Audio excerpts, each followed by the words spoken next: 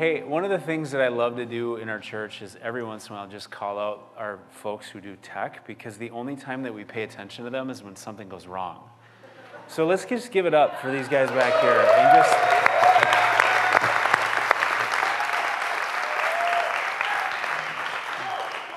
Thank you. Oh man, what a great day. First of all, 7th through 9th graders, welcome.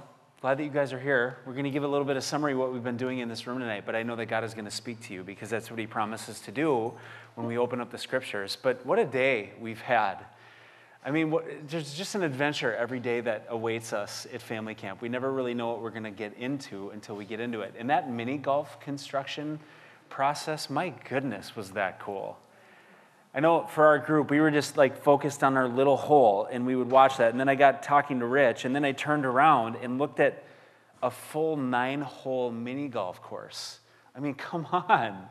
That's so cool. And then you look at all the creativity that was in there, and that we all got to work as a team. What a great thing. And the slip and slide. Never seen one of those before.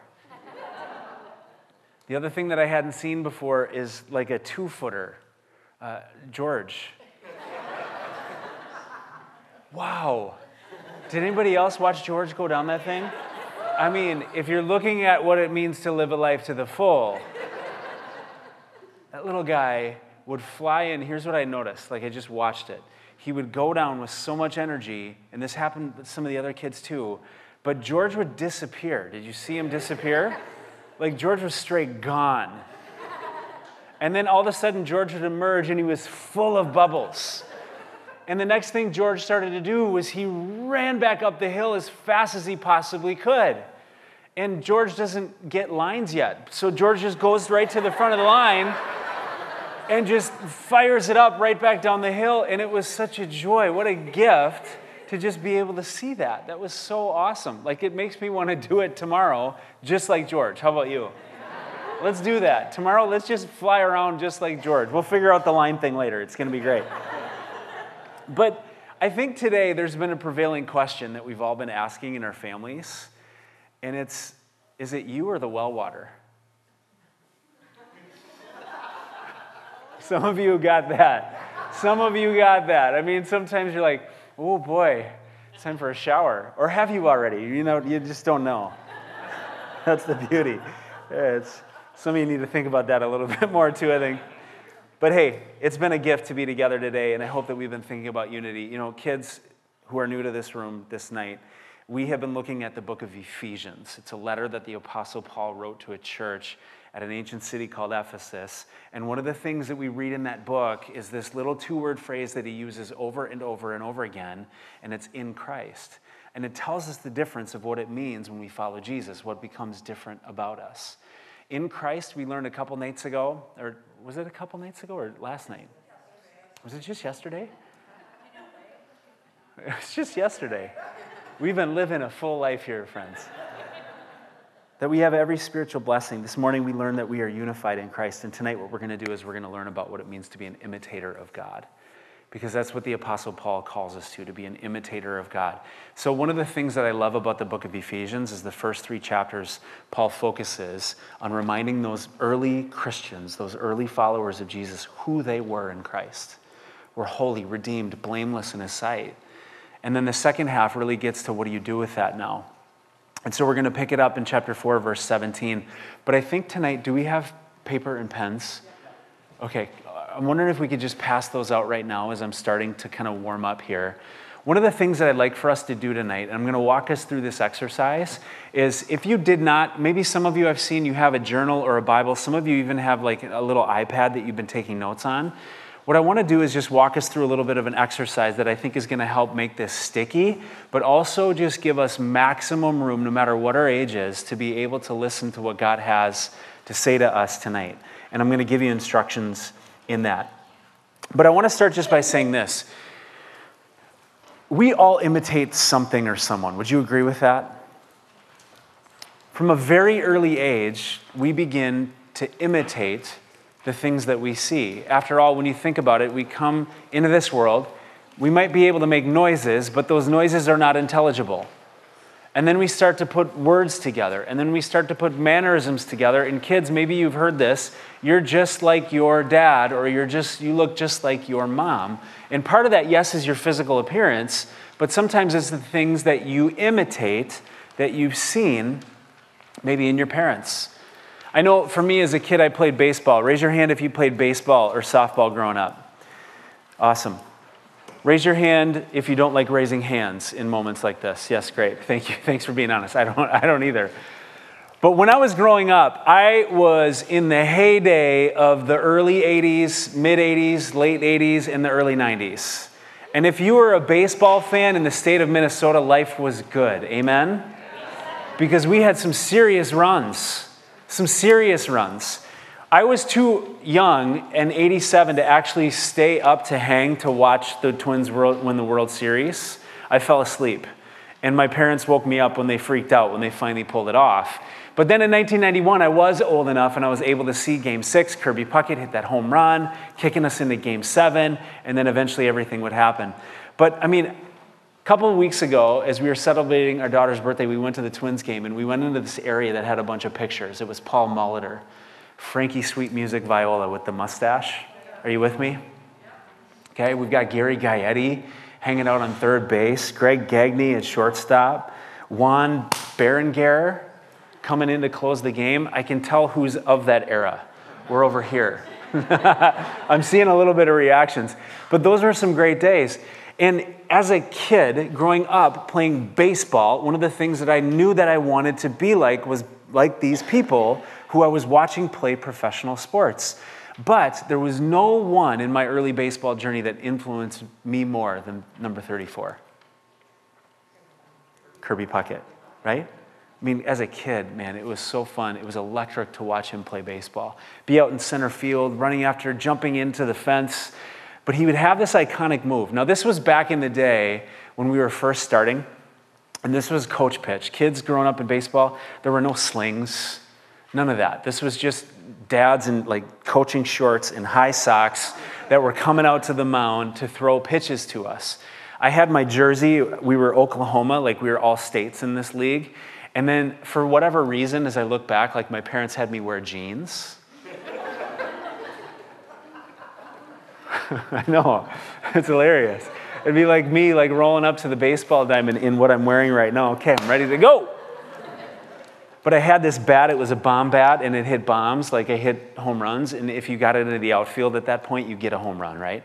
But I started to do this thing, and it was when I batted. And I didn't really understand it, but I was watching Kirby Puckett do it. And so what I would do is I would step into the batter's box, and even before the pitcher, the coach, started his windup, I would start kicking my leg up because I felt like I needed to do that. I didn't know when, it didn't compute. I was just imitating what I saw. Like that, if I was going to be good at baseball, I needed to kick my leg up. And I kept doing this until the pitch was finally thrown. And after I did this so much, like it had nothing to do with my swing. I probably put my feet down and just swiped at it. And finally my dad corrected me. He's like, "There's timing, son. Like you don't need to kick your leg up when the coach comes to the mound. Like wait until the ball is heading your direction and then wind up and swing." All that computed later. The other thing that I remember imitating was when I concentrated, I stuck my tongue out. And that was to emulate number 23, Michael Jordan. But it was also just because what I didn't realize is I was watching my dad every time he's focusing, tongue like straight out. I would always do that. Why? Because we're looking for sources to imitate. We're looking for information in which to become. And what we hear tonight, as it relates to our faith, is that we are called in Christ to be imitators of God. At the very top of your paper, what I'd like you to do right now is just write the words at the very top, "Be imitators of God." Be imitators of God. Just right at the very top. We're going to fill this paper out. I've got more that will come. But that's the core of the message tonight. Because in Ephesians 5:1, here's what it says. "Therefore, be imitators of God as his beloved children." Therefore, be imitators of God as his beloved children. So we are so loved by God, and the return on God's investment of his love into our hearts is for us to imitate him. And we're going to talk about that. But also, one of the things that I want to just share tonight is anytime that you hear the word therefore in the Bible, what's the question that we need to ask? What's it there for? Because there's context. What's it there for? Anytime we see therefore, be imitators of God, what's it there for? And what that word is a bridge from what was before that passage into what is going to be communicated by God in that moment. So what I want to do is just kind of walk this out. The first thing that we see is all the way back to Ephesians 4:17. If you've got your Bibles with you, go ahead and open them up. If you have your phone, just open it up to Ephesians 4:17. I just want to walk this by bit. Real quick, let me summarize this. What Paul says to not do is do not imitate the world. Do not imitate the world. We hear it emphasized in verse 17. I tell you this and insist on it in the Lord. That's what he says to these early followers of Jesus. I tell you this, which he's about to say, and I insist on it in the Lord. Do not imitate the world. Why? Paul writes, because their hearts are hardened. That's a key sickness of the world. There's hardened hearts out in the world. What is the big deal about that? Well, what we hear in the teachings of Jesus and also in the journey of Christ is if our hearts are hard, then the seed of life, of the word that God wants to plant in our hearts won't actually take root. Let me illustrate this. The last 2 summers, if you've cared about your lawn, it's been a rough go, right? Our lawn is brutal. I mean, there's like crabgrass and all kinds of stuff growing all over the place. And there's multiple spots in our lawn that have grown so hard, the soil, that you can't get seed in there. So instead of just dumping seed on anybody else out there trying to get your lawns going, what you have to do is you have to dig up the old stuff and then you have to put new soil on there, make sure that it's soft and ready and receptive, and then water it. I feel so nerdy. Like every morning I'm out there like with this hose. Like watering. And all of that would be for nothing if the soil was still hard. If the soil was still hard. God calls us, do not imitate the world because their hearts are hardened. The world is filled with all kinds of things that are going to pull us down and create hardened hearts within us. Do not imitate it. So I want to ask this question. What do we imitate that is not for the benefit of our souls? What do you imitate that's not for the benefit of your souls? I was just thinking about this afternoon, and I think it's really unique. It's probably different for all of us, but I think as adults, maybe too for students, but I think as adults, one of the key issues that we have is we compare. We compare all the time. We compare with our neighbors. We compare with our friends. What place they've gotten to in life, or the things that they have, or how they look. We feel like we need to get to a certain milestone before age whatever. And then what that happens to do is we just then think that that's the behavior that we have to emulate and imitate. Do not imitate the world. Kids, I wonder who you're looking to. You know, in this day and age, you have access to so much information. You might see stuff just out there. You might see like celebrities and sports stars. You might see stuff on, who knows, YouTube, other places that you are impacted by maybe in ways that you don't know. And maybe in ways that you don't know that are not for the benefit of your soul. So the question is for you who are in 7th through 9th grade plus, what are you imitating that you might need to check? Do not imitate the world. Because the truth is, here it is in verse 20 and 21, we are different. Paul says, that, however, is not the way of life you learned. When you heard about Christ and were taught in him with accordance to the truth that is in Jesus, then here's what it says in verse 22 through 24. Now, I want you to just think about this, old and new, and I'm going to have you write some stuff in just a second. It says, you were taught with regard to your former way of life to put off your old self, which is being corrupted by its deceitful desires, to be made new in the attitudes of your minds, and to put on the new self, created to be like God in true righteousness and holiness. That's a mouthful. Now, what does that mean? In Christ, you are new. You were old. Did you recognize the past tense of that? You were taught with your former way of life. So what I want you to do at the top of your page, right underneath, be imitators of God. On the left side, what I want you to do is I want you to write the word old. And on the right side of your page, write the word new. Left side old, right side new. Now let me give you an illustration. What Paul says is to put off your old self. This literally means to get rid of clothing and not just drop it, but to throw it away. One of the regularly occurring times in my life that I want to get rid of my clothing is after I mow the lawn. How about you? There have been a couple times where dinner is at the table and I'm like, I probably don't have time, so I sneak up into the kitchen and they're like, Dad, you stink. Is it you or the well water? And what's interesting, when you come in from mowing the lawn, you've got all kinds of shrapnel all over you from all that work. And if you bring that old clothing into the house, what does it do? It sheds, right? You've got grass clippings, you've got weeds, you've got all kinds of stuff that go all over the house. And what you have to do is actually get rid of that clothing before it shakes off throughout the whole of your life.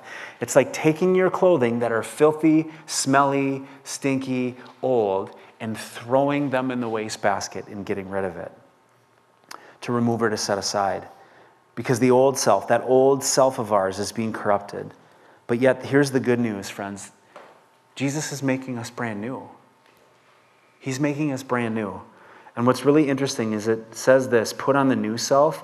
The meaning of that is it's like sinking in to a set of brand new clothing. Okay, I know you don't want me to say this, but you're about to go back to school. I just got some real bummed out looks in the room. But one of the things that's fun about going back to school is oftentimes that means that you might get some new clothes. You might get some new shoes. And I remember from being a kid, those were good days because it was like sinking into a brand new outfit, a brand new sneaks, whatever it might be, and going into a whole new adventure. That's kind of the picture. You're sinking into something so brand new, and it's more profound than anything that we can taste, touch, feel, smell, see in this world. And the question is this: what do we want? Do we want an old self that's being corrupted, or do we want a new self that's being made new in true righteousness and holiness? That's the question. Okay, what I'd like to do is go through the next 8 verses, and here's the exercise. What I'm going to have you do is take that piece of paper and right between the words old and new, draw a vertical line all the way down your sheet. Draw a vertical line all the way down your sheet. I think this is going to help all of us to track, but most importantly, it's going to give us a really good opportunity to ask God, what is it that you want me to lean into tonight? Because as you read the Bible, one of the things that you see is there's a lot of stuff there. And it may not be that God wants us to pay attention to absolutely everything in every given moment. There might be one thing that God wants us to lean into, and I think that's going to be true for us tonight. So what I'm going to do as we go through this exercise is I'm going to give you a word to write in the old column and the new column. And it's the word right out of the scriptures.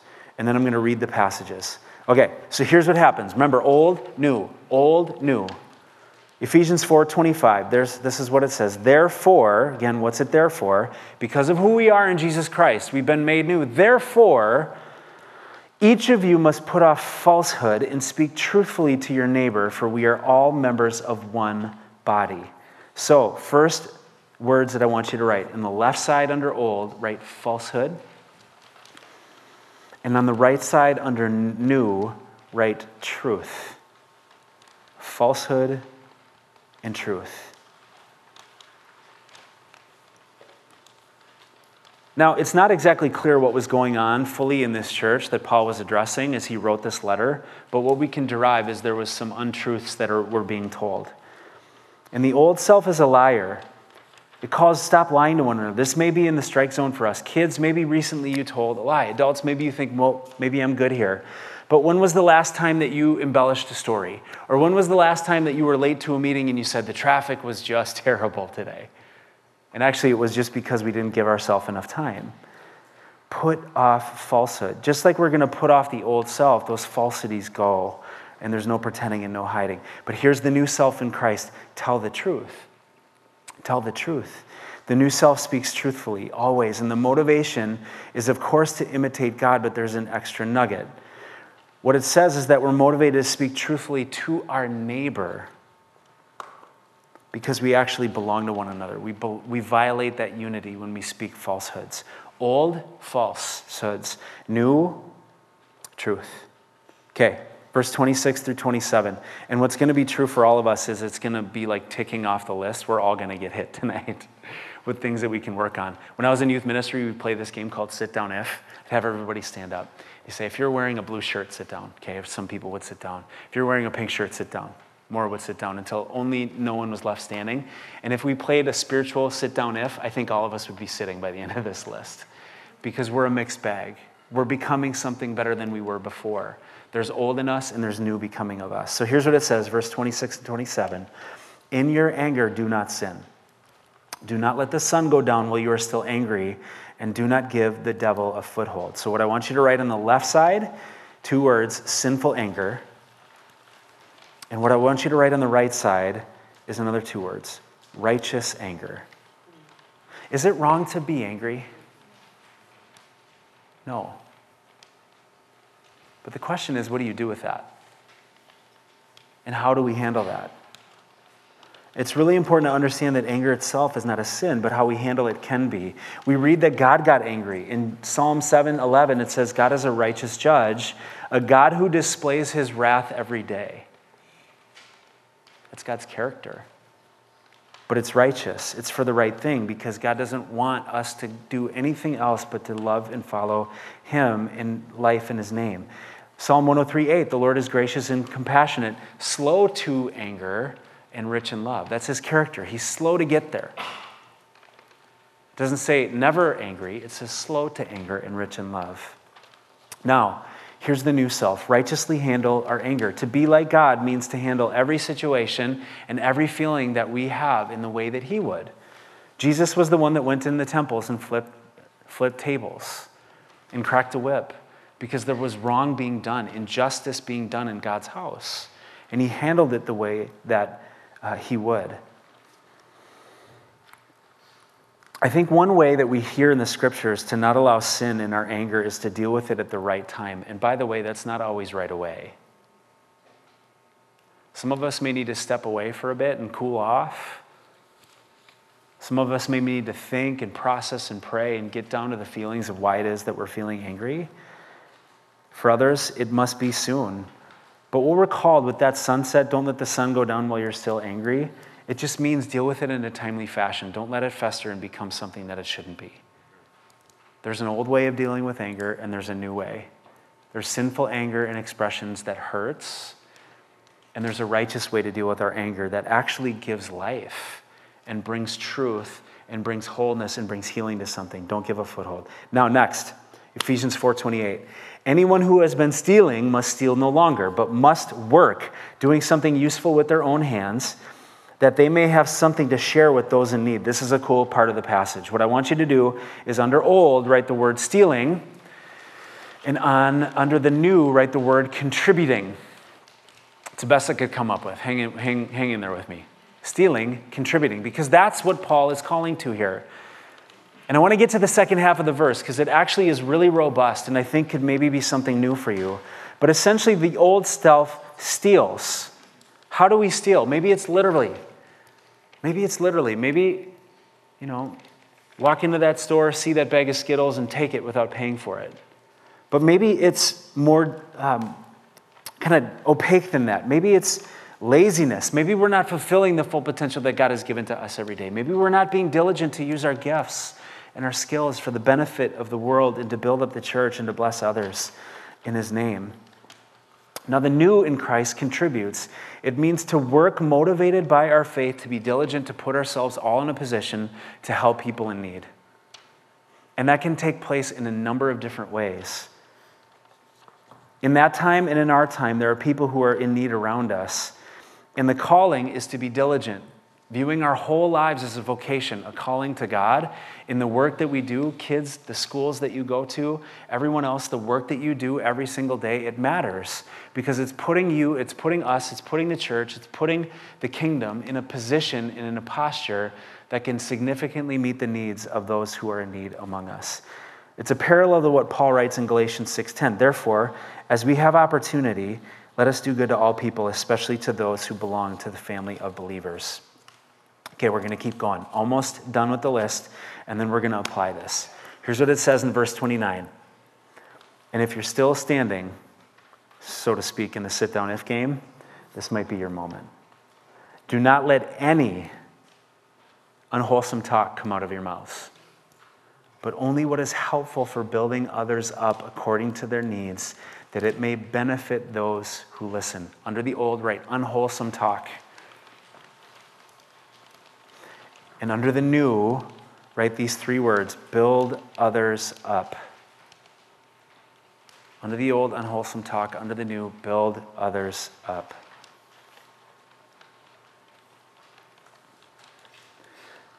It's so easy to drift towards the old in this category, isn't it? Because if we have something that maybe we're holding against another person, we just want to tell that one person, right? Or maybe we want to tell more than that, but sometimes it's just like a thing that you learn that you're not supposed to know maybe, that you just want to share with that one person.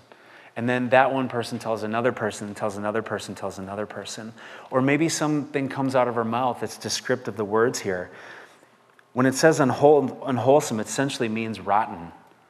So when we have rotten words emerge from our mouth, and we've all done this, and some of us do this regularly, when those words come out of our mouth, they don't build one another's up. Instead, they tear down. It's like taking a little pickaxe at the foundation of someone's heart when we say harsh things, when we say things behind people's backs, when we say things that just don't build one another up in faith.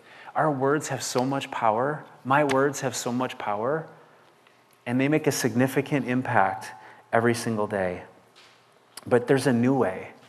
There's a new way. This is our new self. This is what Jesus is pulling us into becoming. It's to use our words to build one another up. When was the last time you did that? Like just grab somebody and said, hey, here's what I see in you. I see this good thing in you. Or when did you celebrate somebody behind their back and build them up and affirm them and encourage them and meet their needs in that way? Now next, this is a little bit of a big concept, but then it says in verse 30, do not grieve the Holy Spirit of God with whom you were sealed for the day of redemption. Now on the left side, under old, I want you to write flesh, and on the right side, under new, I want you to write spirit. Flesh on the left side, spirit on the right, old and new.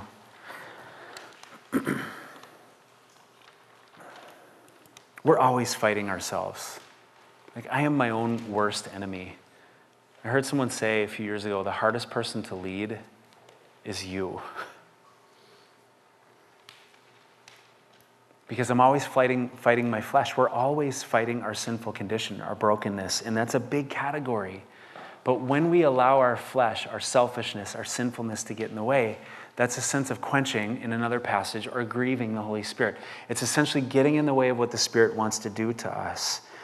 The Holy Spirit is always, always, always, always working, prompting, nudging, giving us guidance, direction, reminders, filling our hearts with love. And our goal is to stay in touch with the Spirit. We do that through prayer. We do that through studying the Scriptures. We stay in His way and not our own. And now here's the big list. You ready for this? I don't really know what to tell you to write. Just grab something. Because here's what Paul says. Here's what we're called to get rid of. Those old clothes that we're called to bunch up and throw in the garbage. It's bitterness, rage, anger, brawling, slander, along with every form of malice. That's a lot. We can't write all those words down that fast. But there was a lot going on in those believers' lives. There's a lot that's going on in our lives that isn't in line with the will of God. Just get rid of it all. And under the new, here's what we're called to do. We're called to be kind. Called to be compassionate to one another. That means everybody that we see. That means everyone in our immediate family. That means everyone in our extended family, especially when it's hard. That means everybody in the world around us. That means everybody here. We're called to forgive one another. And here's the great part about forgiveness. We're called to forgive in the way that we've been forgiven. The same way that Jesus forgives us is the same forgiveness that we're called to give away. Here's the thing that I just want to emphasize after going through all these, is there is an endless opportunity to explore and embrace more of the heart of God in our life. Amen? God is always working. And if we're still here in this world, He's not done. If we're still here in this world, you're not done. God is still working on your heart. We can always, always, always grow and become more of the person whom God created us to be than we were yesterday, and that's to be just like Jesus. So here's what I want you to do. Just take that page out. And I'm just going to leave it silent as I kind of give some prompters. Look at the page that you just wrote. Look at the list. Look at the list under the old. Look at the list under the new. Just look at it. Take it in. See those words. Which one do you want?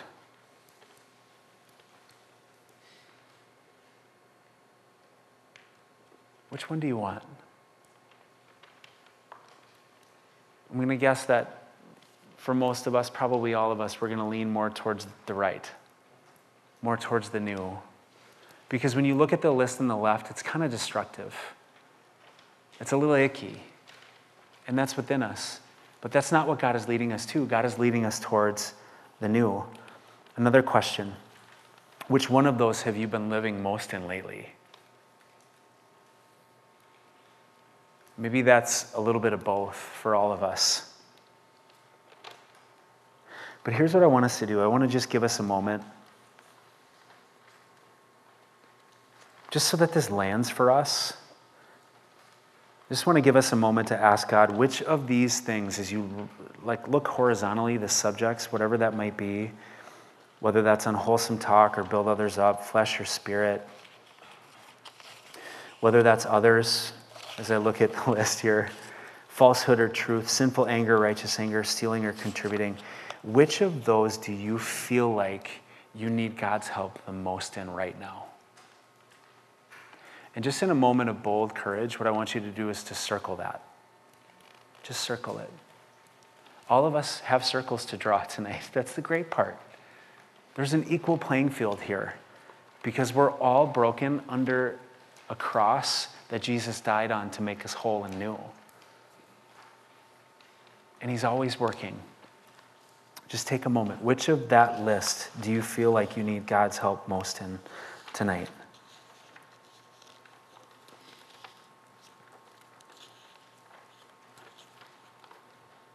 Here's what I want to do. I just want to read verses 1 through 2 of chapter 5 and then pray, because I know God is speaking, that we might have ears to listen and motivation to take what he's said for thousands of years in this book and just put it into action to become more new, to become more like Jesus, to become more whole every day. Here's what it says.